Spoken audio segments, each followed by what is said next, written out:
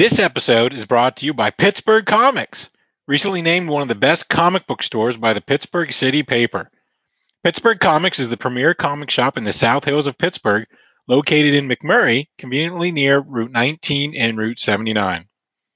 Pittsburgh Comic carries a large collection of new and back-issue comics, trade paperbacks, graphic novels, games, statues, action figures, and more. Don't forget Comics Perks. With the Comics Perks program, you can earn points on every purchase you make in the store. You get a point for every dollar spent, and every 100 points can be redeemed for $10 off a future purchase. Go to pittsburghcomics.com for more, or follow them on Facebook, Twitter, and Instagram. The comic book pit? Okay.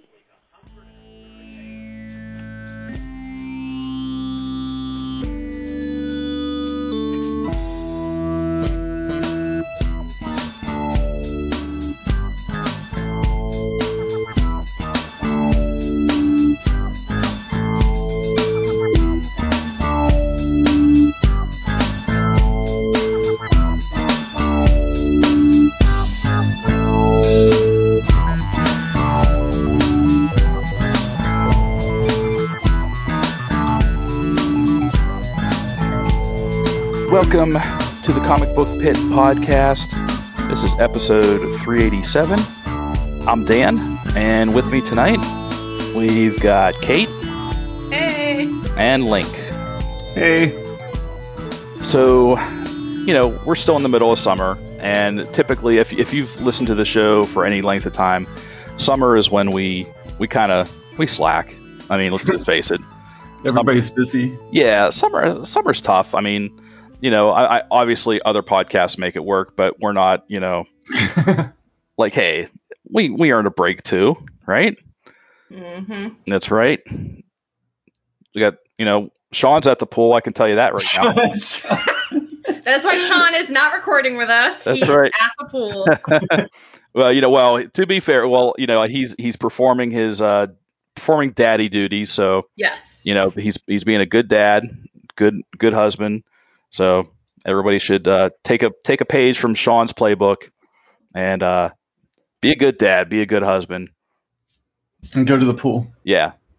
While he Right. lets his wife nap because she had a hard day at work. Yeah, that's right. That's what you got to do. You gotta support your women, guys. Come on now. All right, and this has been Relationship Pit, and no, so we're here to obviously talk some comics, talk some movies, TV, whatever strikes our fancy. I was gonna kick off real quick if you guys don't mind. Yeah, go for it. So I'm kind of a big Moon Knight fan. Been a Moon Knight fan for years. So when they announced first they announced that he was getting a TV series or series on Disney Plus. So I was really excited. And they announced that like Oscar Isaacs was going to be, Mark Spector, and I'm like, that's freaking awesome. Unsurprising to no one, they rebooted the series. So Moon Knight #1 came out, written by Jed MacKay, who's kind of a rising star these days. I believe he's writing Black Cat. Yes, Black Cat. Yes, thank you. So we've got this really striking cover by Steve McNiven, interior art by Alessandro Capuccio, which sounds like a Starbucks drink, but but the interior art is really good. So Moon Knight's back, but it's kind of like a combination of different. I don't want to say different Moon Knights. I was gonna say, you say he's back. Where was he before this? That's a good question. Okay. I feel like there's just no easy way to describe Moon Knight anymore because he's just been. No, absolutely. There's so many people, so many creative teams have had their hands on him. There's a lot of good stories out there, but I don't feel like there's really at least in the current day, there's no real definitive Moon Knight. No. I think the last we saw, he was in the pages of Jason Aaron's Avengers. I don't think he was on the team, but he was somehow he was part of this story where it was just I feel like it was just a kind of out of nowhere random story arc where Khonshu, the moon god that Moon Knight serves, basically took over the Earth. And at Okay. first, Moon Knight was, he's Moon Knight is oftentimes referred to as the fist of Khonshu, but in this case, he really was his servant on Earth, kind of facilitating the takeover of Earth by Khonshu and his armies. But then, of course, he turned around, he flipped on Khonshu, he and the Avengers, I believe, fought back, defeated Khonshu, and Khonshu was imprisoned, I think, on Asgard. But Okay. so that kind of left Moon Knight, like hanging out in the, kind of just hanging out there. So in this, he's still worshiping Khonshu or serving Khonshu, but it's I don't want to say it's not really a cult that he's started. It's almost like this. It's almost like this grassroots, street level social service. It's called the Midnight Mission, and it's people that come to him and petition for his help against the weird and horrible things that happen at night. So Okay. so this is Moon Knight protecting, what he calls nighttime travelers or people that are out in the night. So, Oh yeah, because that was Khonshu's deal, right? Like he was he protected yeah, the he protected. That was like the origin, yeah. Yeah, he protected those who travel at night, and so there's several kind of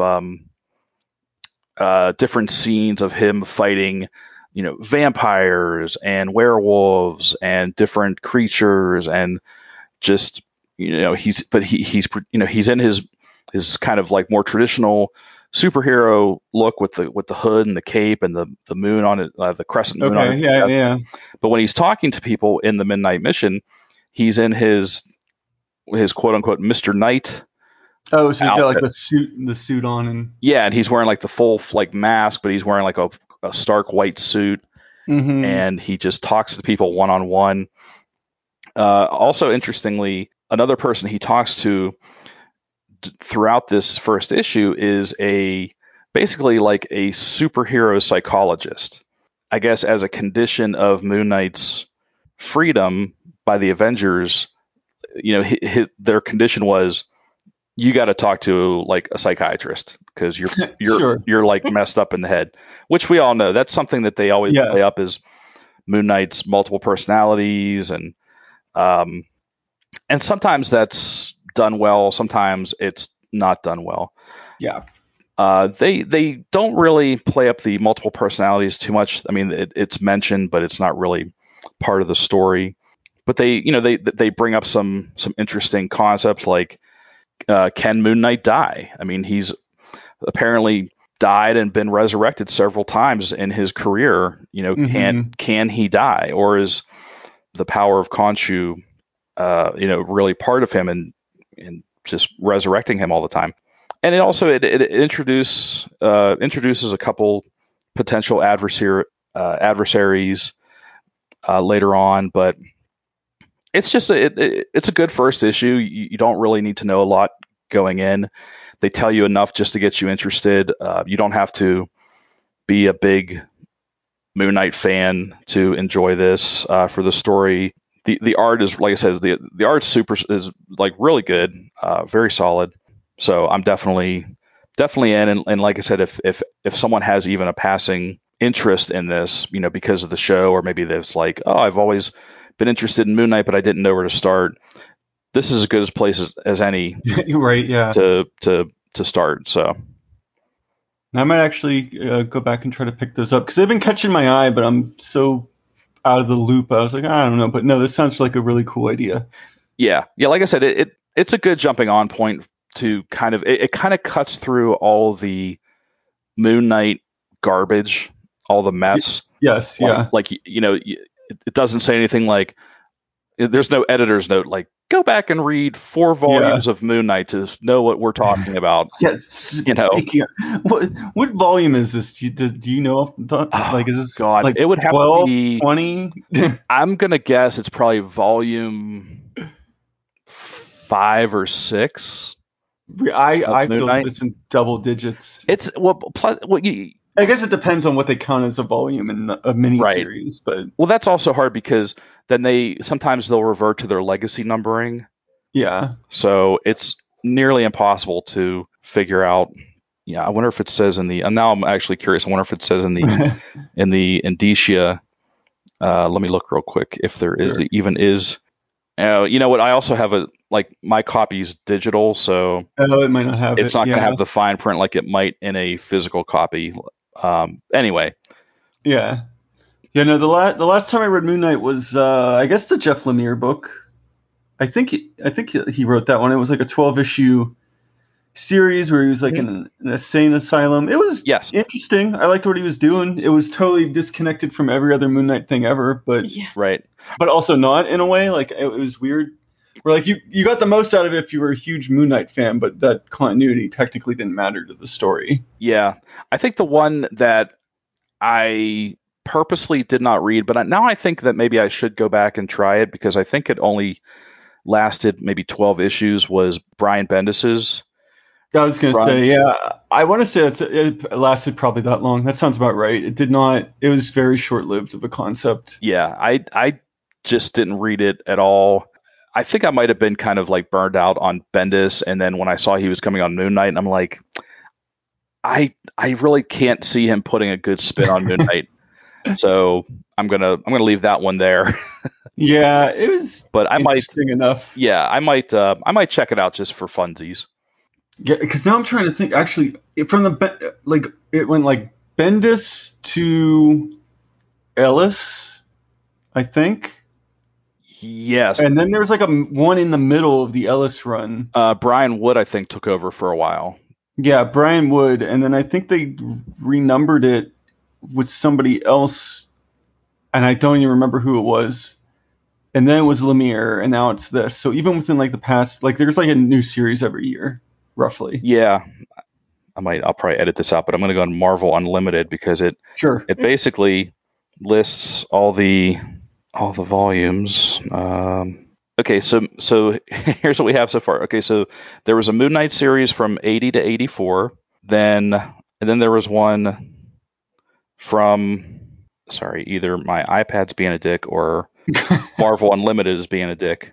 Or they could both be conspiring against me. It's Khonshu. They're rising up. That's right. It's Khonshu. He's back. Okay, so it went from there was an 80 to 84. Yeah. Then it jumps from 2000 the 2006 to 2009. That had to be Really? Oh no, that was yes, I forgot about this one. This was the one that David Finch was drawing. It was I think I read this. I think I bought this at like a Giant Eagle. Charlie Houston. Back in the day. Yeah, Charlie Houston was writing it.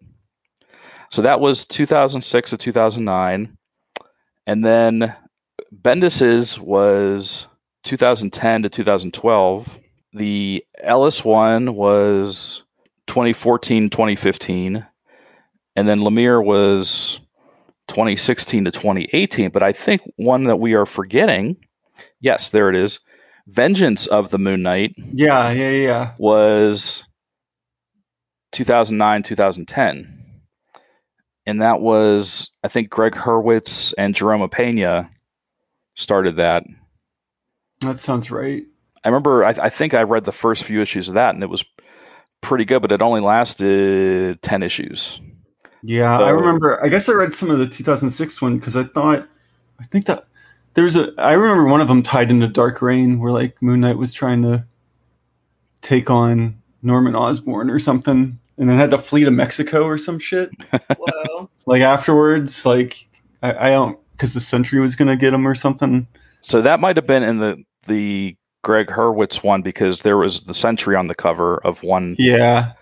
So, but I think there might have actually been, and maybe it's just not on Marvel Unlimited, It might just been named Oh. something else too. Oh wait, there's one that's called Mark Spector Moon Knight.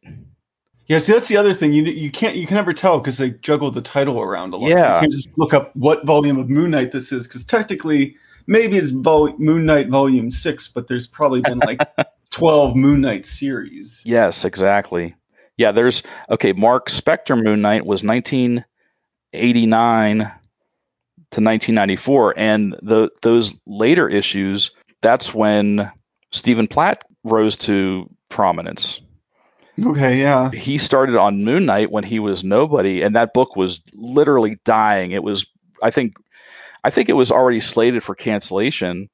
They put Stephen Platt on it, and it started selling like hundreds of thousands of copies because Stephen Platt was like the new hot thing. Mm-hmm. And then I think Stephen Platt did like 3 issues, and he's like, "Screw you guys! I'm going to Image. They're gonna pay me cars. Right. Like, Yeah. they're gonna give me a lot of money." Yeah. So God, there have been so many Moon Knight volumes. Yeah. So actually, I said I thought there were 5. I think we counted at least 7. Yeah, easily. No, And I think it's a growing list. I think there's at least one more out there. They're probably all good to read, but you're going to get a different story every time. Yes.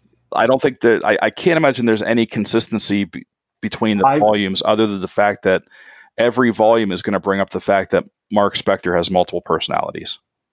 Yeah, I think the expectation is that you have a passing familiarity with like the original run and maybe one of the 90s run. Mm-hmm. And then after that, it's like all bets are off. It's just a fresh story each time. Anytime I've ever picked it up, mm-hmm. it's always been like, well, here's a new situation, and now Moon Knight has the personalities of Spider-Man, Wolverine, and Captain America in his brain. Okay. Yeah, I think from what I remember, the Warren Ellis written ones were really good because I think they were all they were totally written like in a way where it's like you don't need to know squat. Yeah, you can just pick it up. They were all like, and they're like a standalone-ish. Yeah, they were all single issue stories, and I always remember that one issue, that 5th issue where it was like the movie The Raid, where it was just him going into this giant. Oh yeah. Just giant building and him like it was almost like a video game almost where he went systematically like floor by floor fighting people, fighting goons until he got to the top or something. It was really good.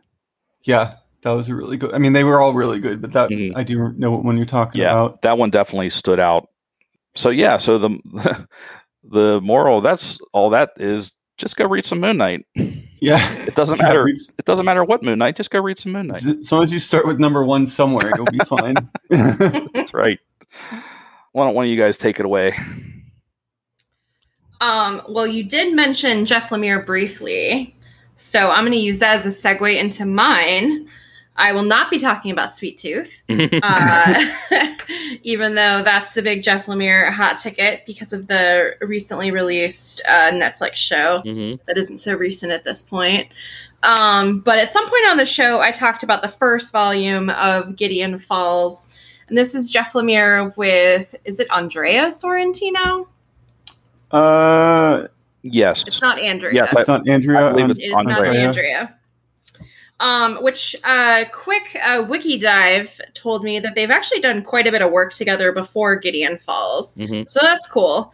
What's really nice about this is if you're unfamiliar with Gideon Falls, but you like horror, it is really good at telling a horror story. I feel like we've read enough horror comics to get a good sense by the second volume if it's a promising series, just like, let's say, a horror movie franchise. Your first one is good, but your second one may not be as good. This is continuing to tell a really good story and still makes me want more.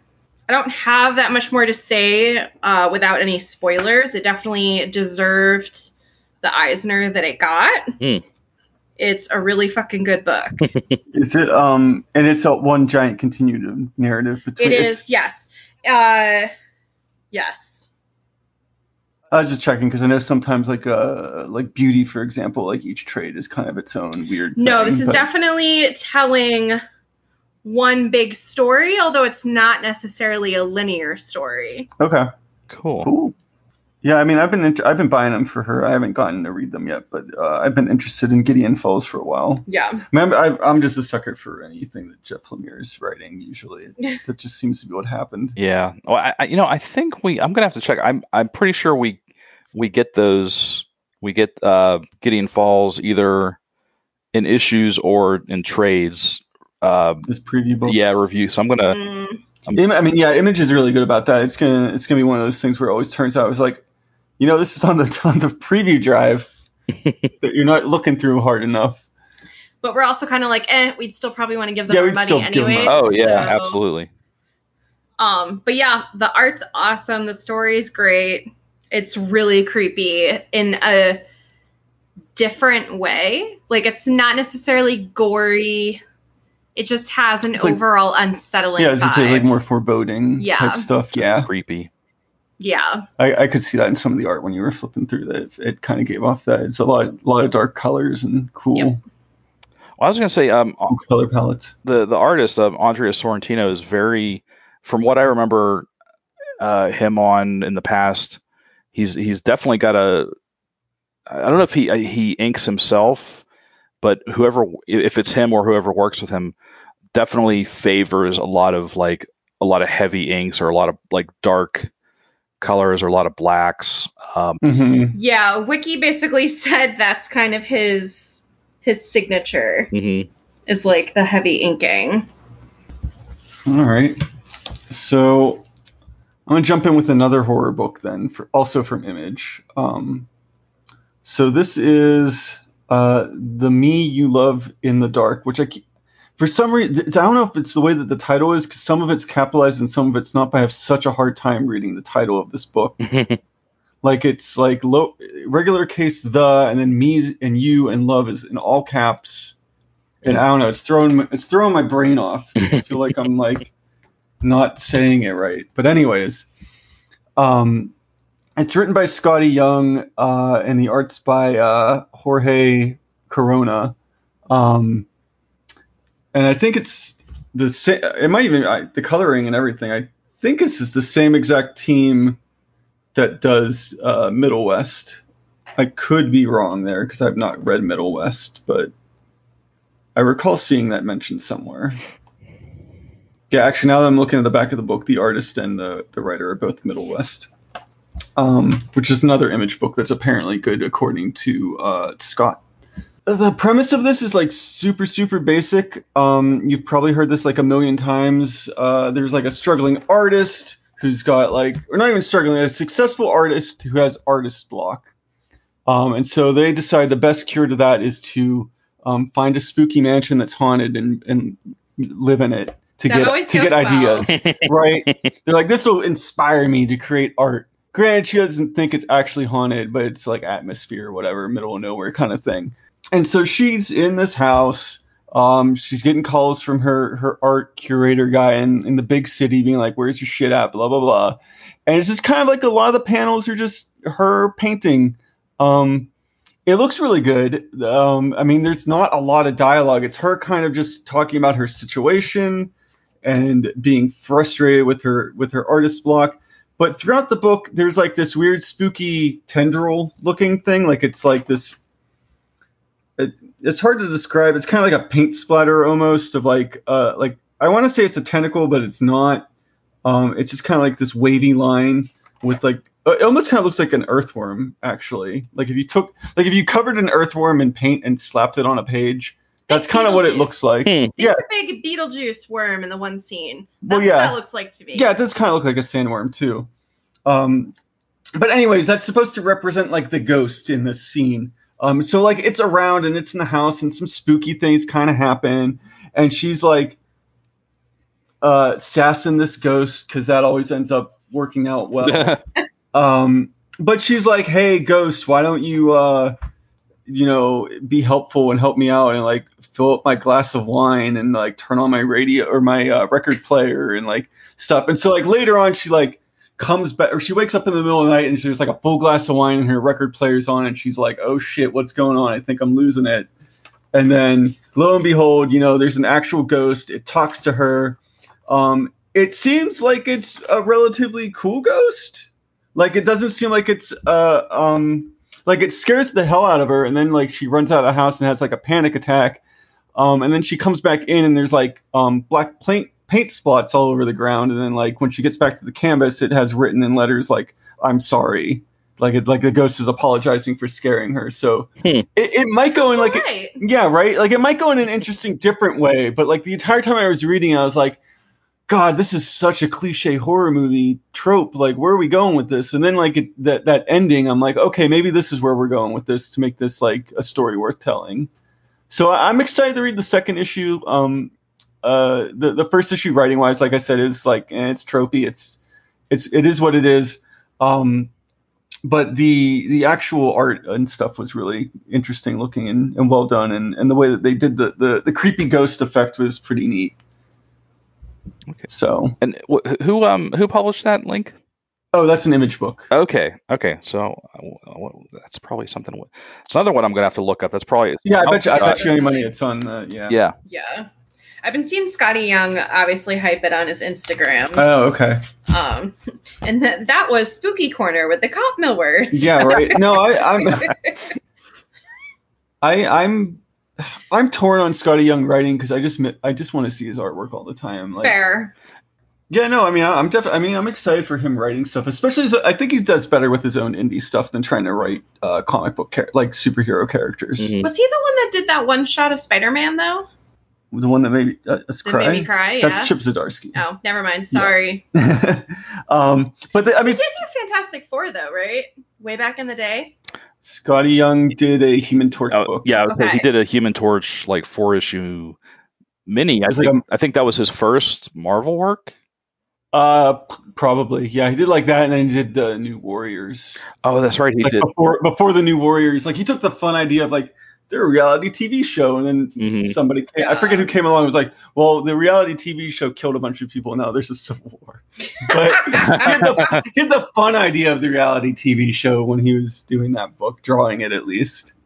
But yeah, no, he's come a long way for sure. So I've always appreciated seeing his work grow. What's your other book? Oh, sure. I'll do another one if you're peer pressuring me here. So speaking of Marvel stuff, so I read Spirits of Vengeance, Spirit Rider. Not Ghost Rider. Not Ghost Rider, kind of Ghost Rider. I didn't do enough research before I bought this book, and I realized like I threw myself into the deep end. But it's written by Taboo and B. Earl. I mean, that is, yeah. I got to look this up because I've not heard of this book, so I want to check it out. Sure. And the art is by Paul Davidson with colors by Dan Brown. It feels okay. So historical context, I guess. There's two characters in this book. There's Demon Rider and Ghost Rider, and Demon Rider is Kushala, who time traveled from the 1800s during, I guess, the Doctor Strange books, which I was kind of reading and kind of fell behind on. But they did a book series called, I think, The Sorcerer's Supreme. Mm-hmm.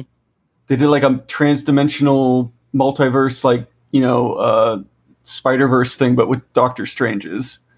And so she's the Sorcerer Supreme of some other time era, and she's Native American, which is pretty cool. And so like I saw her on the cover, and I forgot that she existed. I was like, oh, sweet, they're gonna do another new Ghost Rider. Okay, I'll check it out. Like, there's like 10 of them now, but sure, I'll get in on the ground floor for another Ghost Rider book because I always try. I really like the concept of Ghost Rider, and it never works out. But the way that this worked out, it almost felt like this was like the epilogue to that Sorcerer's Supreme series, because the overall concept seems to be kind of like a just kind of wrapping her up for what might be a new ongoing series featuring her. Because when the book ends, it's like, the adventures will continue.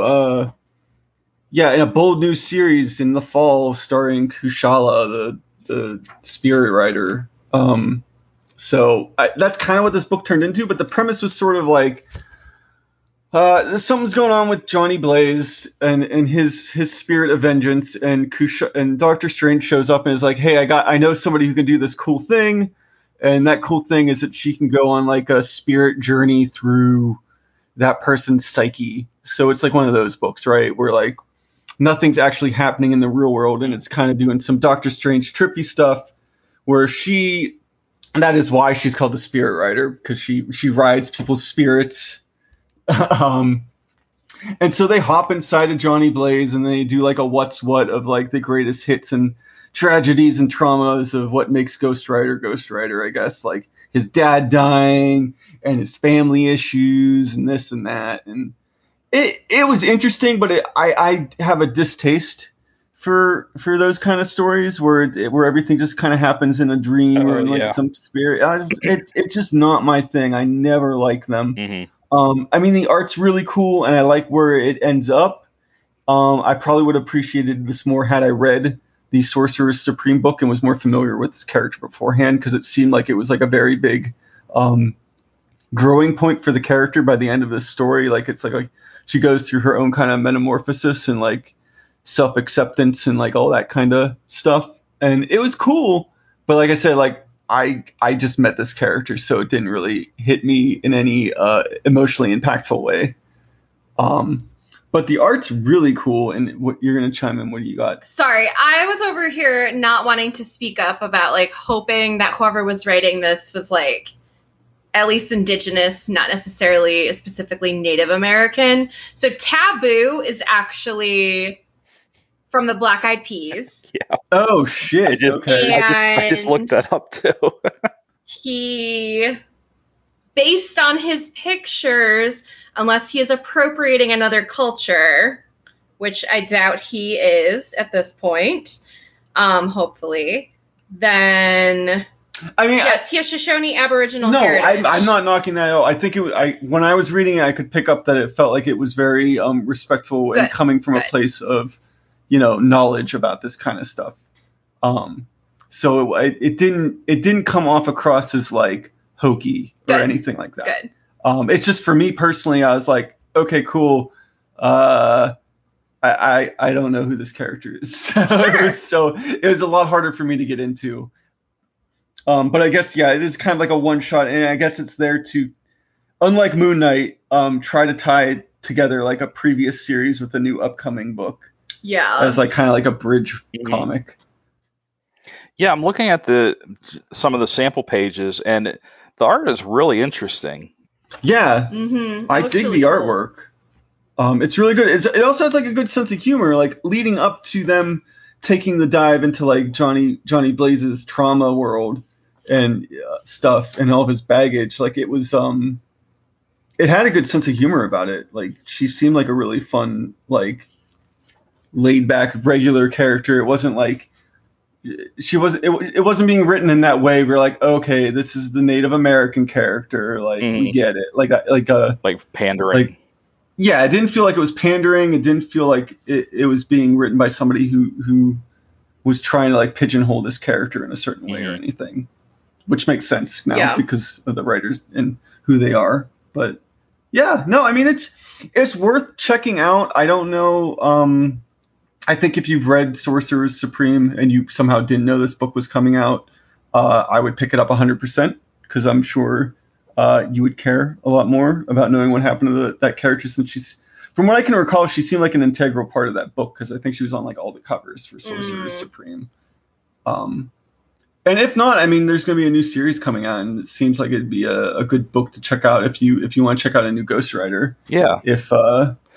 If you're not interested in the skeletons riding motorcycles. And even though there is an association with the Black Eyed Peas, I will still give this a try because it looks pretty good. Yeah, and I'm intrigued in the concept of it. So yeah, like it is cool. Like it the way it's handled is cool. It's just like I said, it's just not my normal cup of tea for that stuff. But I don't know. That happens with Doctor Strange books too. So, I'm all about Doctor Strange doing like cool stuff, but once he starts astral projecting and like, I'm just out. I'm just like, I don't know what you're doing at this point. I'm not high enough to like comprehend the spirituality of this book. Yeah, no, I'm right there with you. I have a hard time with stories like that when, like you said, when they're on this kind of ethereal plane or of existence. It doesn't really, it's not in the physical plane, or if it's like a dream or a hallucination or whatever. Yeah, I kind of tune out a little bit. Yeah, So it's hard not to sometimes because it's hard to know like what you're getting invested in, mm-hmm. or if it's just gonna end and be like, ha, that was a weird dream, and then like that's the book. Everything happened in a snow globe. The end. Okay, so I got one book to talk about, and then we can move on if there's nothing else after that as far as comics. Sure. So there's a new book from Image called Ordinary Gods. I haven't read any Image stuff in a while, so definitely wanted to check this out. And it's written by Kyle Higgins, who I tend to like a lot of. Yeah, he's a good writer. Yeah, tend to like a lot of his work. He's writing that current book that I also have been reading called Radiant Black, which I think I talked about on the show once. Yeah, that sounds familiar. And the artist is Felipe Watanabe, who I think he's done some work on The Flash, but he's got a really nice, clean style, and there were some parts of this, especially the more action-oriented parts, reminded me of Leinil Francis Yu. But this is really interesting, and so the book actually, when it first starts out, it's a little hard to follow because it's telling like two different stories and it's kind of jumping back and forth.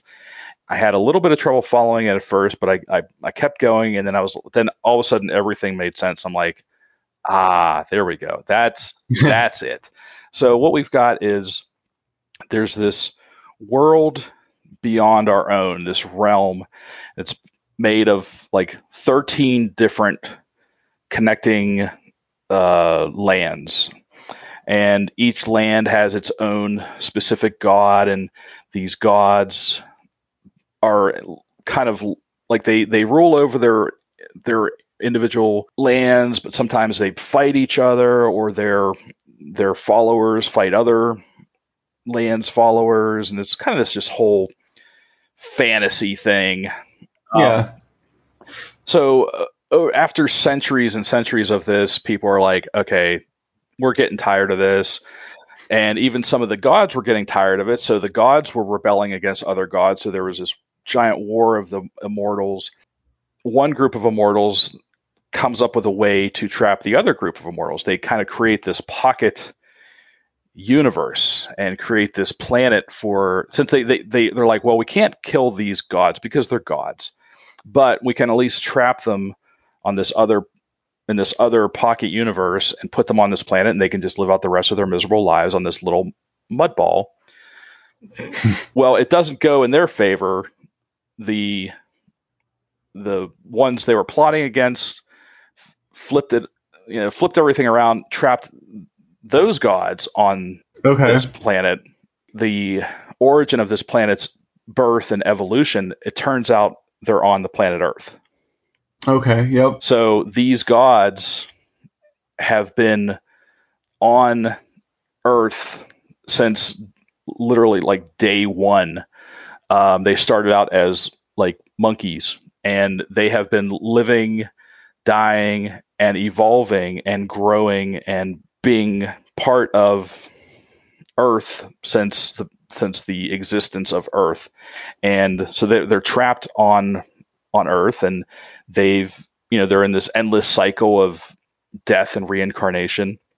And then it cuts to the present. There's this young man, his name's Christopher, and he just seems like he's like a normal, like 20-something-year-old. He's lives at home. He's got parents and a little sister, and he's got this kind of crappy job, but he's trying to figure out life, and he sees a therapist, and well, you come to find out that he is one of these gods.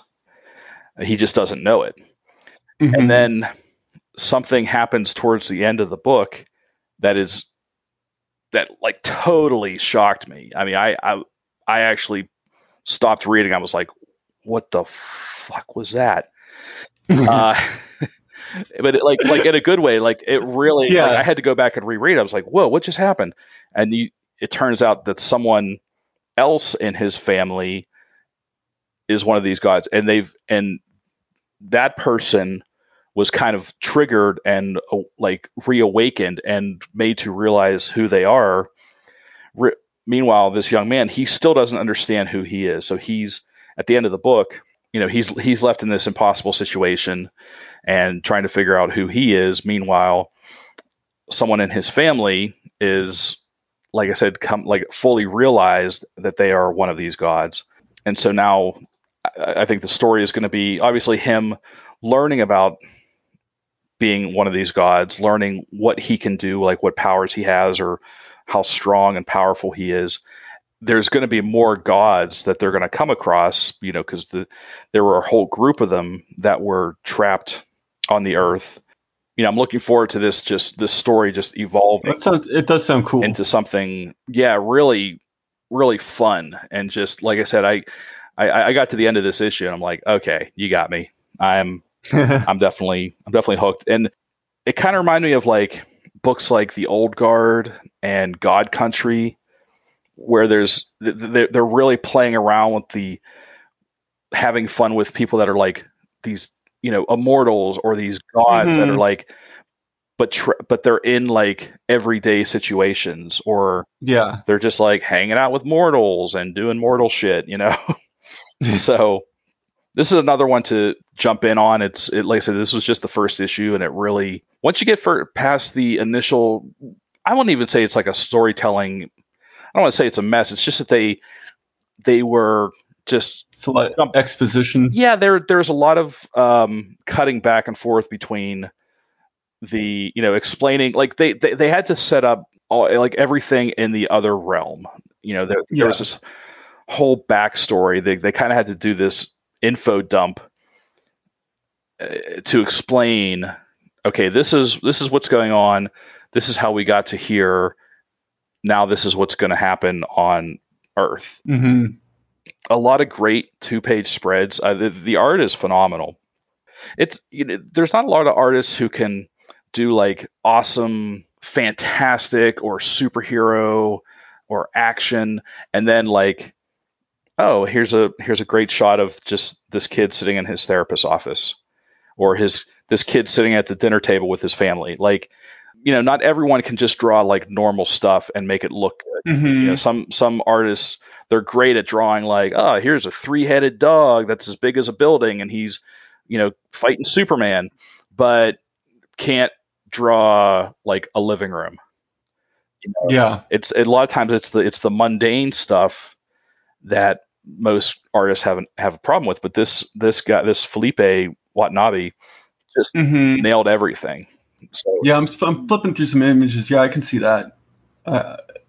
He does draw the shit out of a regular looking room. I'm looking at him. I'm assuming he's talking to his therapist in this one image, but there's like so much details on these bookcases. Yeah, that bookcase is amazing. Like some artists would just like squares, little blobs, right. But he's like individual books, like the little. Well, on the coffee table, like the detail is amazing. Mm-hmm.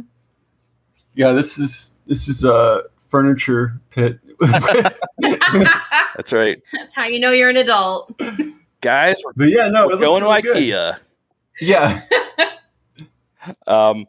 And this is definitely on the drive. So if you guys are interested in reading, okay. But this is one that I would actually probably pick up in person, just because, when I read the review copy, it was great, but the 2-page spread, double-page spreads are cut into individual pages. So I kind of have to like do like a slow swipe back and forth to capture both pages, because and that's also important because a lot of times the dialogue goes across the page, not down the page.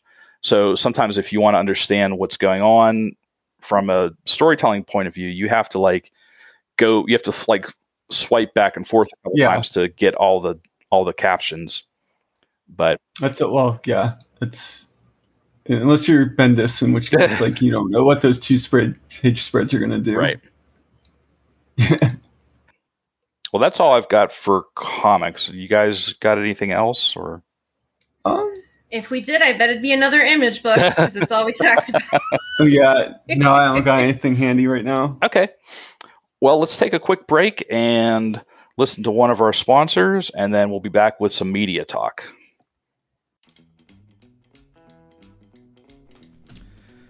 This week's episode of Comic Book Pit is brought to you by Thriftburg. Do you need a gift that's more interesting than a gift card?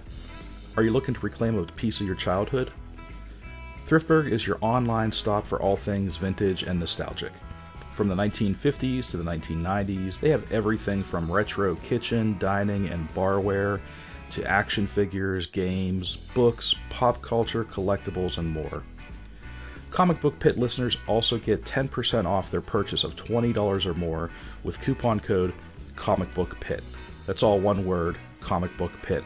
So visit thriftburg.com and check out their hundreds of unique vintage items.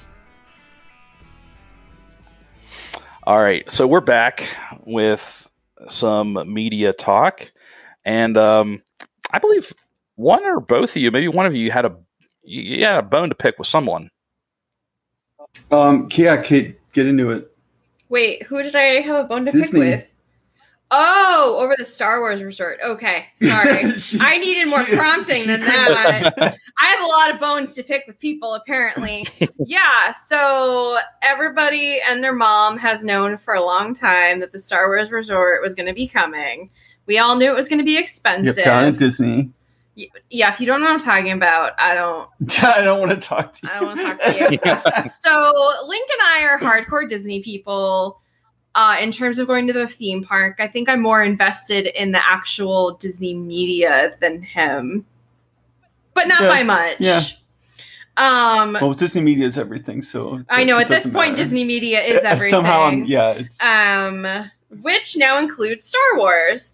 So a long time ago, at this point, in a galaxy far, far away, Disney decided to build a Star Wars resort.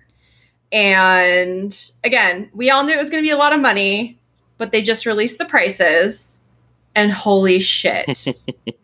So Disney across the board has been, since things have reopened from the panini, because no one's saying the other word now. The panini.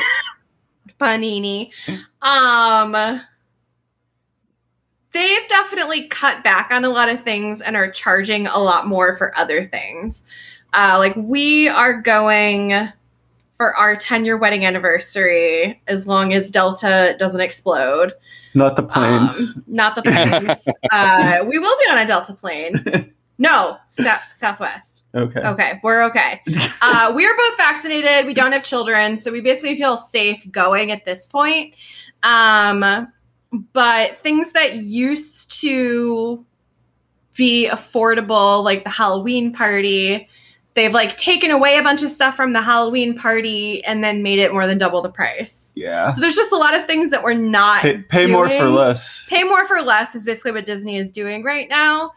And it's leaving a bad taste in a lot of people's mouths. There are people like, we're fortunate that we don't have kids, so we don't have to worry about both the vaccine status of that, and also we don't have to worry about paying for children to go. Yeah. But, like, I don't know how people are going to afford the resort. So, I know that there are people that can. So the price points. So the price points for Link and I to go for 2 nights, it's just under $6,000. Whoa. 2 nights. Yep. Now it's a fully immersive experience. Now that does not include your travel. It does not include travel. Okay. It includes your food for those 2 days. No alcohol. Your room and board, no alcohol. And your immersive experience. You're basically LARPing in Disney. Yep. You get to role play, hang out with people dressed as Jedi and pretend you're a Jedi, or probably not even that. They're not going to let you be a Jedi. You get to be like a rebellion member or something, probably. Or maybe you get to choose. Who knows? I don't know the full details. None of us know. They just kind of gave a price point. It was like, it's a cool immersive experience. You use a cool phone app to run around the Galaxy's Edge part of the park. Which, honestly, I don't think it's... I mean, we haven't been there, but I can't imagine it's that big. It's not that big. Like, it and then you get access to the rest of Hollywood studios, which is like, but we're Back to the Future, or no, not Back to the Future. That's Universal. What the hell do they have at Hollywood studios now? They have Toy Story Land, which we haven't even seen. We haven't been to Hollywood studios since they've revamped a lot of stuff. Well, either way, So it's not a lot. They don't even have the Indiana Jones show back yet. Oh yeah, so you don't even get like the cool stunt shows or anything. But anyways, so you get the idea is you run around the little Galaxy's Edge Park, which is like like half the size of Kennywood, maybe not even smaller than Kennywood. Wow. Yeah. So like a fourth of Kennywood, you get to run around. So mind you, the theming is great. Like, we have been in the Avatar area of Animal Kingdom, and having not even seen Avatar, we could appreciate the theming. Yeah, the Blue People movie. Yeah. So the theming is going to be awesome. Everything I've seen, it's going to look great. But it's a fuck ton of money. But and you can still get a lot of that experience without paying all that money, because you can just go to the theme park part and like not stay in a hotel and not like. And that's the thing. Like, do I want to spend $6,000 to sit in a hotel for 2 days and like do weird little games? Like, I can't imagine anything would ever I could go to a different country. Like the experience that Disney could provide, it would not top like traveling to like Ireland or Japan or something like that, and like taking in a whole different country's culture and blah blah blah. Like, running around with a lightsaber in a theme park can't come close to that. I would imagine, like, no matter how big of a Star Wars fan you are. Yeah, that's the thing. Like, we're both Disney people. We're both Star Wars people. We would love to do it, but as soon as the price point was announced, that's not worth it for 2 days. Yeah. I feel like you could, spend probably not even half, like probably a quarter of that, and have a really, really great time at like Star Wars Celebration. Yeah. Yeah. And you could get way more out of it. I mean, Kate might know the price points better, but like I feel as you could experience the rest of Disney for a fraction of that 2-day price at a hotel. Yeah, we're going just under a week with flights and food. It still doesn't come to half of that. Yeah. So you can just enjoy everything that's not the Star Wars immersive experience, or you could just do the Star Wars immersive experience. The only thing is, I have a feeling, they haven't specifically said that I know of, but I have a feeling that if you aren't staying at the Star Wars resort, you can't go in. Like, to like check out the resort. Yeah, to check out the resort. So one nice thing about like the Disney resorts is you can go into all of them and go to all of their restaurants, their lounges, or just like, I don't know, enjoy how they look. Yeah. Because the theming of all of them are all very different and all very cool. But I have a feeling you're not even going to be able to walk into this one. Yeah, no, they'll have stormtroopers posted outside. or New Order, sorry. With real guns. Right. Yeah, with real guns. Yeah. But anyways, yeah, no, that's a bummer. That's a bummer. It's a huge bummer. Mm-hmm. But I don't know. I guess we're still gonna keep giving them money because we're gonna go there and we're watching Disney Plus and yeah. But that's that's really even let's say like a really like a affluent family or something. I mean that's still like, even if you've got money, that's still a ridiculous, like, and you've got like a family with maybe you've got like two or three kids that are all like into Star Wars, or you yourself as a Star Wars fan, you know, like you want to get your kids into the same thing that gets you excited. Yeah. Like you can't. You just I would imagine they'd just be like, get the kids, put them on the family yacht, and like do whatever you do when you're rich. Like, I just assume they all have yachts and they're hanging out in their yachts. Yeah. But like, I don't know. There's probably something better for rich people to do than go to the Star Wars immersive experience. I mean, they're just. That's the thing, is they're basically just going to be a bunch of rich incels running around. Yeah. Because they don't have anything else to spend their money on. Like, they've already bought all the plastic waifus. Yeah, all of Silicon Valley is going to be there basically. And like reporters, and it's really what it is. It's going to be a bunch of like reporters and people going to check it out and report on it and be like, it's really cool. Regular people should go pay money to do this. Maybe they'll have a coupon day. Right. No, I have a feeling they're just going to I think the price is going to drop in a few years. I'd be shocked if it somehow did. I don't know if that's ever going to happen. It's Disney. Well, yeah. Yeah, and not only that, I mean, prices, typically go up. They hardly ever Right. go down. So Yeah, well, I just feel as if the novelty of it would wear off, though. Like, you're only going to get, maybe you'd get return customers for the immersive experience, but I feel as if, like, once you've gone through the storyline, Yeah. it's not going to be like, oh, let's do that again. now, Like, so when you say the immersive, so there's an actual, so is there like an actual, there's an actual story? there's like a plot. Like yeah. There's like a plot. There's a script story. that you follow, sort of? Yeah, there's like a script and like planned events and like the what do they call it? The cast, Basically. the crew, like the employees interact with you and everything's in character, and the things you do around the park affect the storyline. I guess I guess maybe depending on how good you do at like a game, or if you ride a certain ride by a certain time, like whatever they got going on, it's supposed to affect your experience. That could be a huge, awesome thing, or it could be like the stupidest, tiniest drop in a lot of it would depend on who you were doing it with, I'm sure. Like, if you have even one person in your group that's like, oh, this is stupid, they could bring down the whole vibe. That too, yeah. You're one of my, only the nerdiest of nerdy people. I would hope for what you're paying that everybody's on board. Right? Yeah. Someone's like, man, I can't believe I paid all this money and I hate this. Right. I don't even like Star Wars.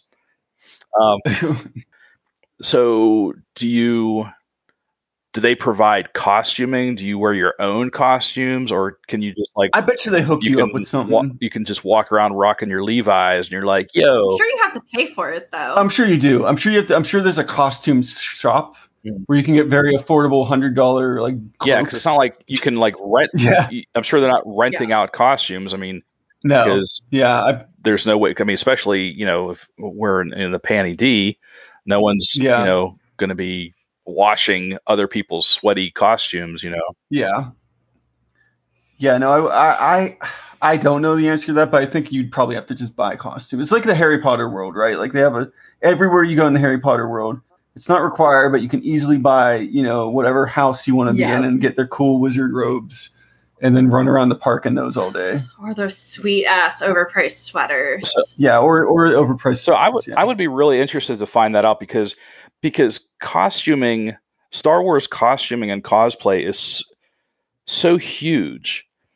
That, there are people that, there are entire industries built around Star Wars costuming and, all the fan groups and everything, that I feel like they would have to let people in with their own. Well, I could see them not wanting to because they're like, they probably wouldn't. Normally they don't because of we want to make a buck and we don't want. Well, they want to make. And they don't want the cross, like they don't want some little kid to run up to like somebody who's not an employee dressed as a character and then like something. Yeah, that's true. Yeah. So they do have a really strict like no cosplay rule. Okay. Usually Halloween, that's kind of fine depending on what you're doing. Okay. Yeah. But I just know But that might be different if you're spending $6,000 to go to a hotel. They might be like, well, you can wear your costume inside the park. Yeah, or inside this hotel. Maybe there's like a designated area or something where it's just really interesting because knowing how seriously the costume community takes that stuff, that they take a lot of pride in it, and rightfully so, because some of the stuff that these people make is just amazing. Like I would want to, if I had this bitchin' custom Mandalorian armor or a stormtrooper outfit, I'd want to show it off too, and I would want to show it off in the absolute pinnacle of places to show it off, and it would be this experience.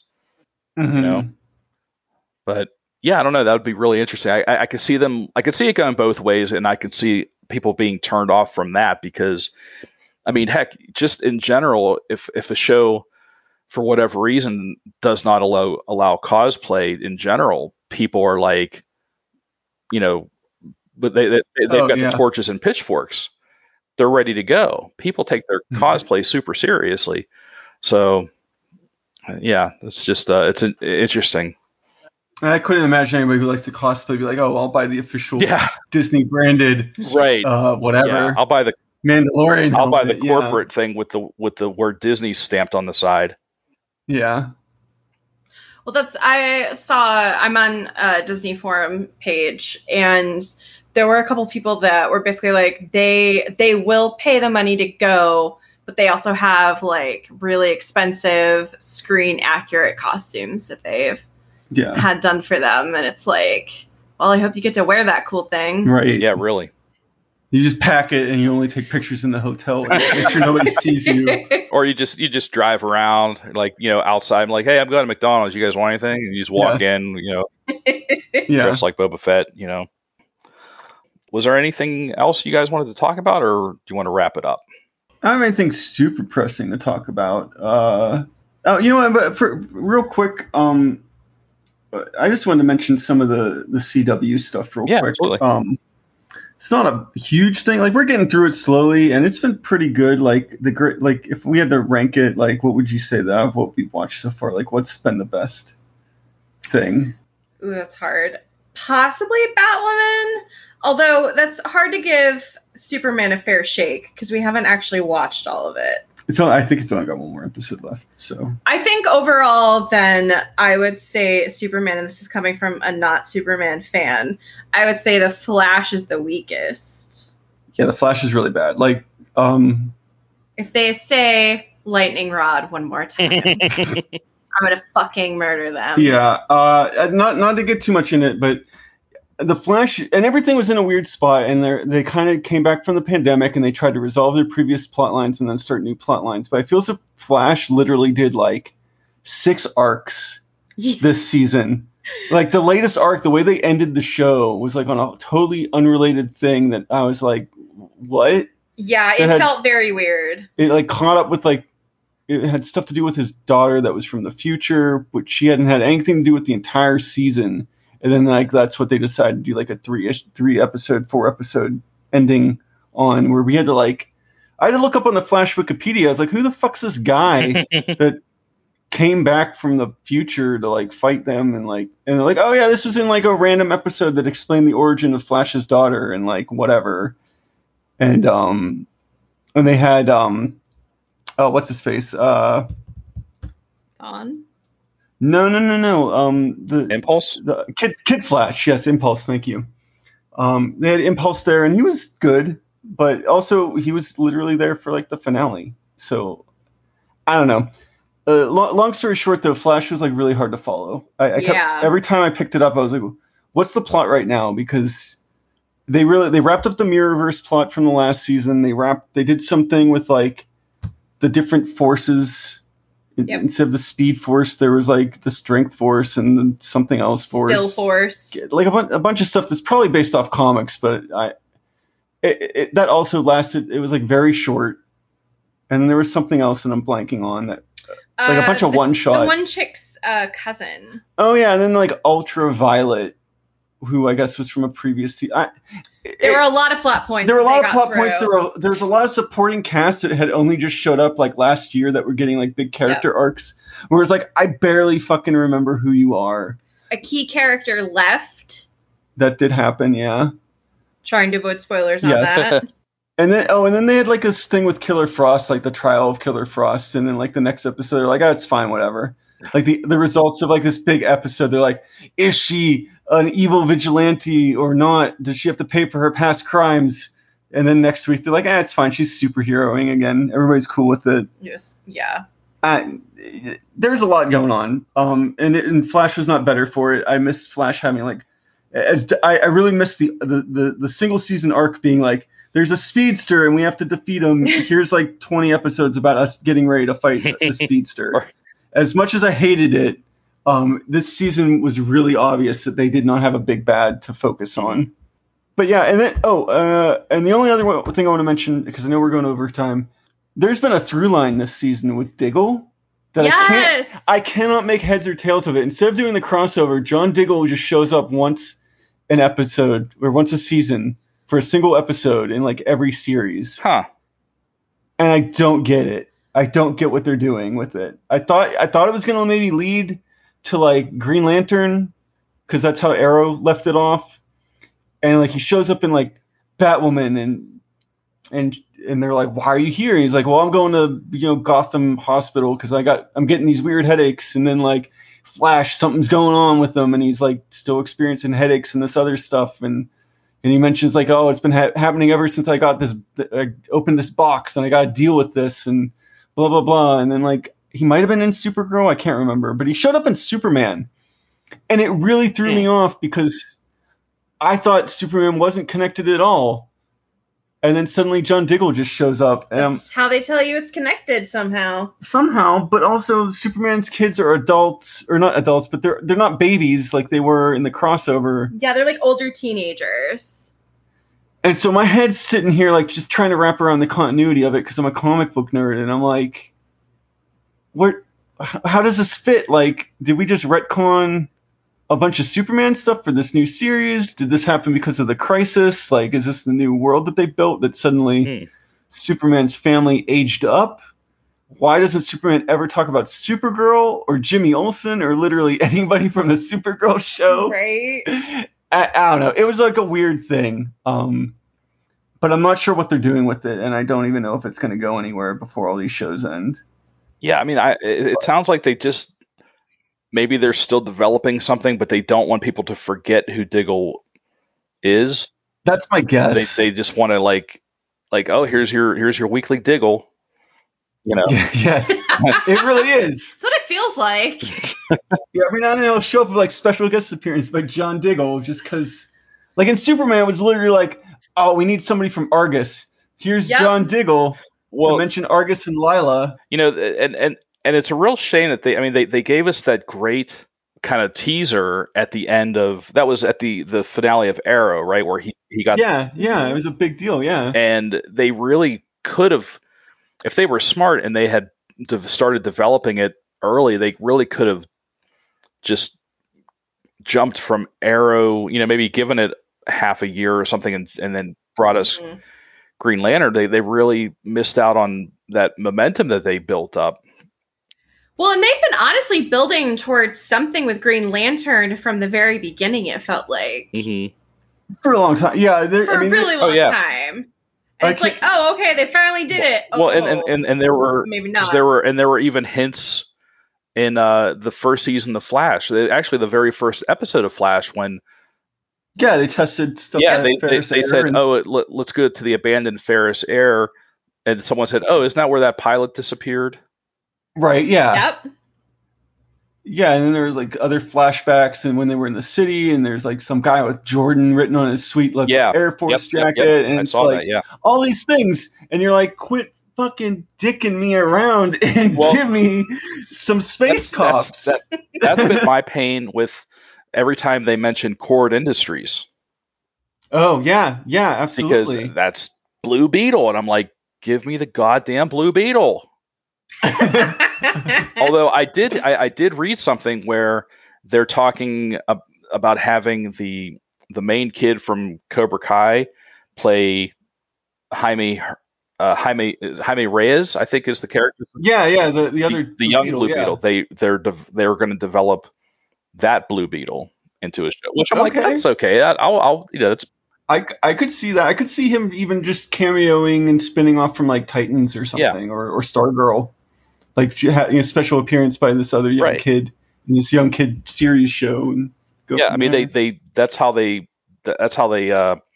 spun off Flash. You know, Grant Gustin had a two episode appearance in Arrow, and that's how they did a backdoor pilot for for Flash, which worked out really well.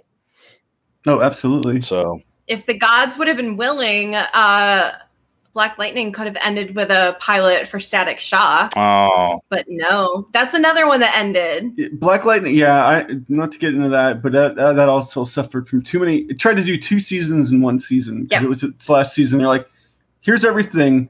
Here's a backdoor pilot for a show that got canceled. It's not happening, but you still have to watch it. And it was just a really messy last season for that show. Which is really unfortunate because it had a really good story. And acting and soundtrack. It was really well done, and they kind of shit the bed on that last season. I lost the thread on that, but I did watch the full first season, and I mean, just from the first episode, that was just a fantastic first season of a show. I mean, really, you know, like you said, even down to the soundtrack, I'm like, it's got some bangers on it, man. It's got some good music and some good, you know, good stories, like good like realistic stories, but still but there was still the the superhero aspect, keep it fun. But like they told some real deep stories on that show. Yeah, Yeah, they did. absolutely. I don't know. I feel as if CW is just slowly like, or not CW, but WB is slowly just funneling all of its money into HBO and like trying to let all the like I don't know, trying to funnel all their superhero shows over there maybe. Like Titans and is that the only Titans and Harley Quinn and Doom Patrol. Is Doom Patrol coming? Because they've done 2 seasons, or they? There should be a third season from what I remember Okay. reading. They did confirm a third season. Good. Okay, I'm so far behind on that as well. Well, their other season was like really short. It was like 8 episodes or something. Because I don't know if it was because of the pandemic or not, but like it wrapped up really fast. Yeah, I've got a lot of. Yeah, I don't know. And the CG on the CW shows, it gets worse and worse every season. It really does. The budget, like there's a thing in the Flash where they all went like into the Speed Force to do a big fight, and it looked fucking miserable. And I was like, please just get out of this action scene. This looks like a cutscene from the original PlayStation. Like it's just bad. And you could tell that there's CG, or John Jones and Supergirl gets to be Martian Manhunter for like a total of 1 minute for like the whole season. Like they just cut. They're like, you're just running around as your normal human guy for the entire series. You never see him as Martian Manhunter. Yeah, so I think they made too many superhero shows, and now they're just like bleeding out. They're all on a shared budget, and so their CG budget's just shot. So I don't know. Long story short, I think a lot of CW shows are on their deathbed. And the real crying shame is, I forget, was it at the end of? Yeah, it was at the end of Crisis, the Crisis crossover, in the one of the final scenes when they were in that big warehouse and they're like, oh yeah, the cool Justice. Yeah, here's our table with all our chairs and we could grow into something. And I'm like, that's never gonna happen. No, it's absolutely no. It was such a hopeful moment. It's like, oh, how many people in that scene even have series anymore? Or like, yeah, that's a bummer. Because Black Lightning's gone, Supergirl's gonna be gone. Batwoman's not even the same person anymore. Like the Green Arrow and the Canaries or whatever, that show never took off. Yeah, Which it's probably it's for the best. I think I watched like the whatever pilot for that, and I'm like, this is just more of the same. Yeah, like I'm interested enough in the futuristic world, but like not, I don't know. It's not like that. Yeah. I would be more interested in seeing like the Flash's future daughter doing cool things. Yeah. I guess than watching is Legends still breathing?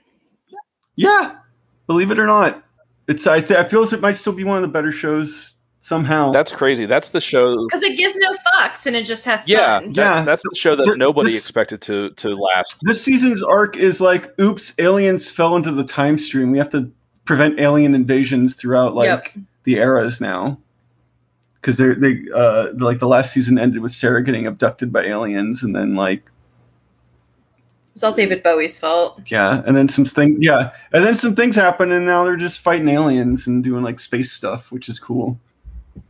So all that from the show where like they had to where Hawkman recruited some people to like fight Vandal Savage. That was such a terrible season. Yeah, the first season was probably the worst, even though I think it had the best cast overall as far as they have really good cast. Like it was the most faithful to like, oh, this is a team of superheroes. Whereas I feel like the team has just evolved to the point where it's just like, we're just a bunch of people going through time. Yeah, it's a band of misfits just bumbling their way through time. Yeah.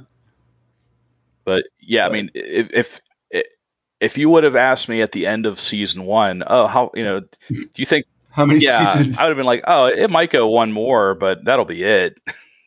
Yeah. What's it on, like season 5 now? 5 or 6, yeah. Yeah, it's pretty crazy. wild. It outlived Black Lightning.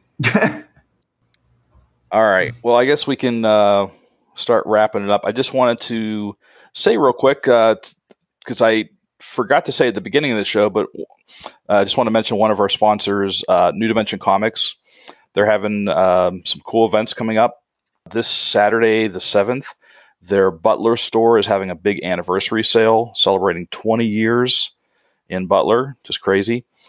50% off all dollar books, which is awesome. So check them out.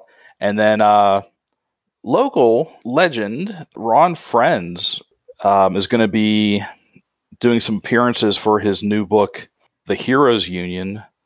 He's doing a signing on August 11th. He's going to be at the Pittsburgh Mills store, and he's going to be at the Cranberry store. And then on August 12th, he's going to be at the Waterfront. So if you are a fan of Ron Friends, and why aren't you? Because he's drawn just about everything. He's actually, this is something I didn't realize, but now that I think about it, I'm like, oh yeah, he's one of the few artists to actually be the regular artist on Spider-Man and Superman. Oh wow, yeah. But he's drawn Action Comics, Spider-Man, Captain America, Daredevil, Fantastic Four, Star Wars back in the early days.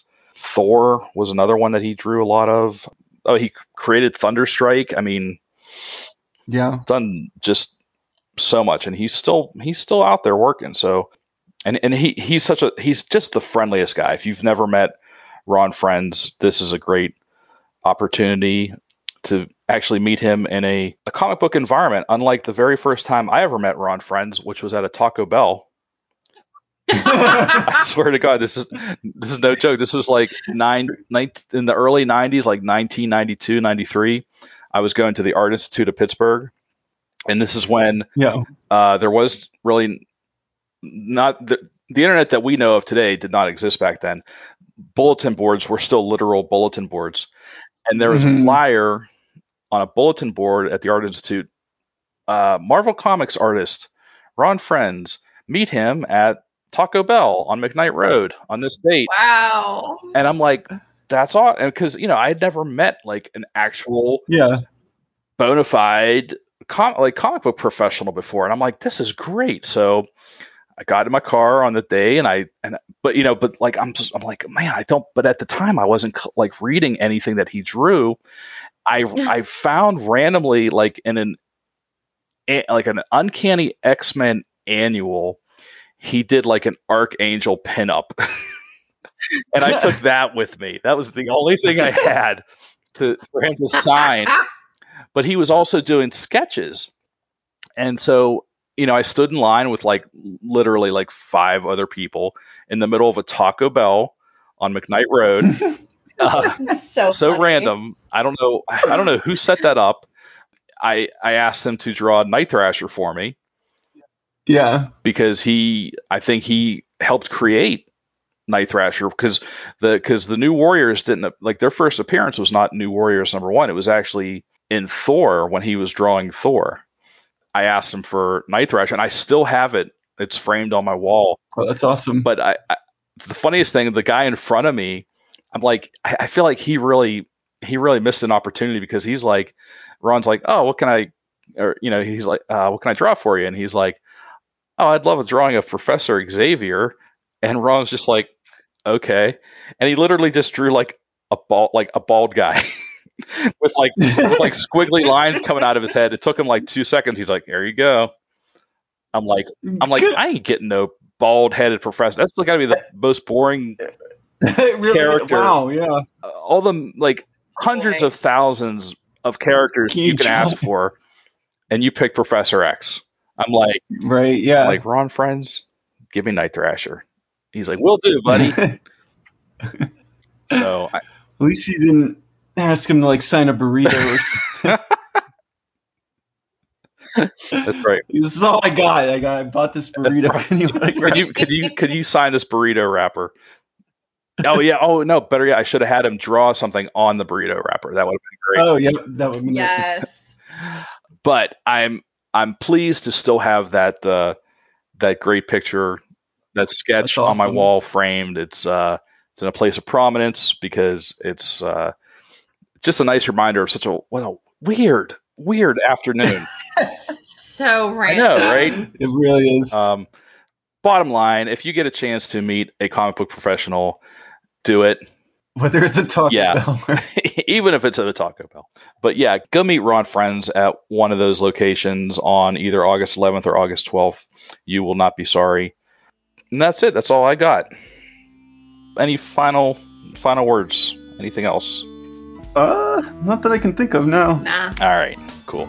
Well, thank you for listening. If you made it this far, this has been Comic Book Pit episode 387. I'm Dan, and with me tonight we've got Kate Bye. and Link. See ya. Thanks for listening, and we'll see you next time.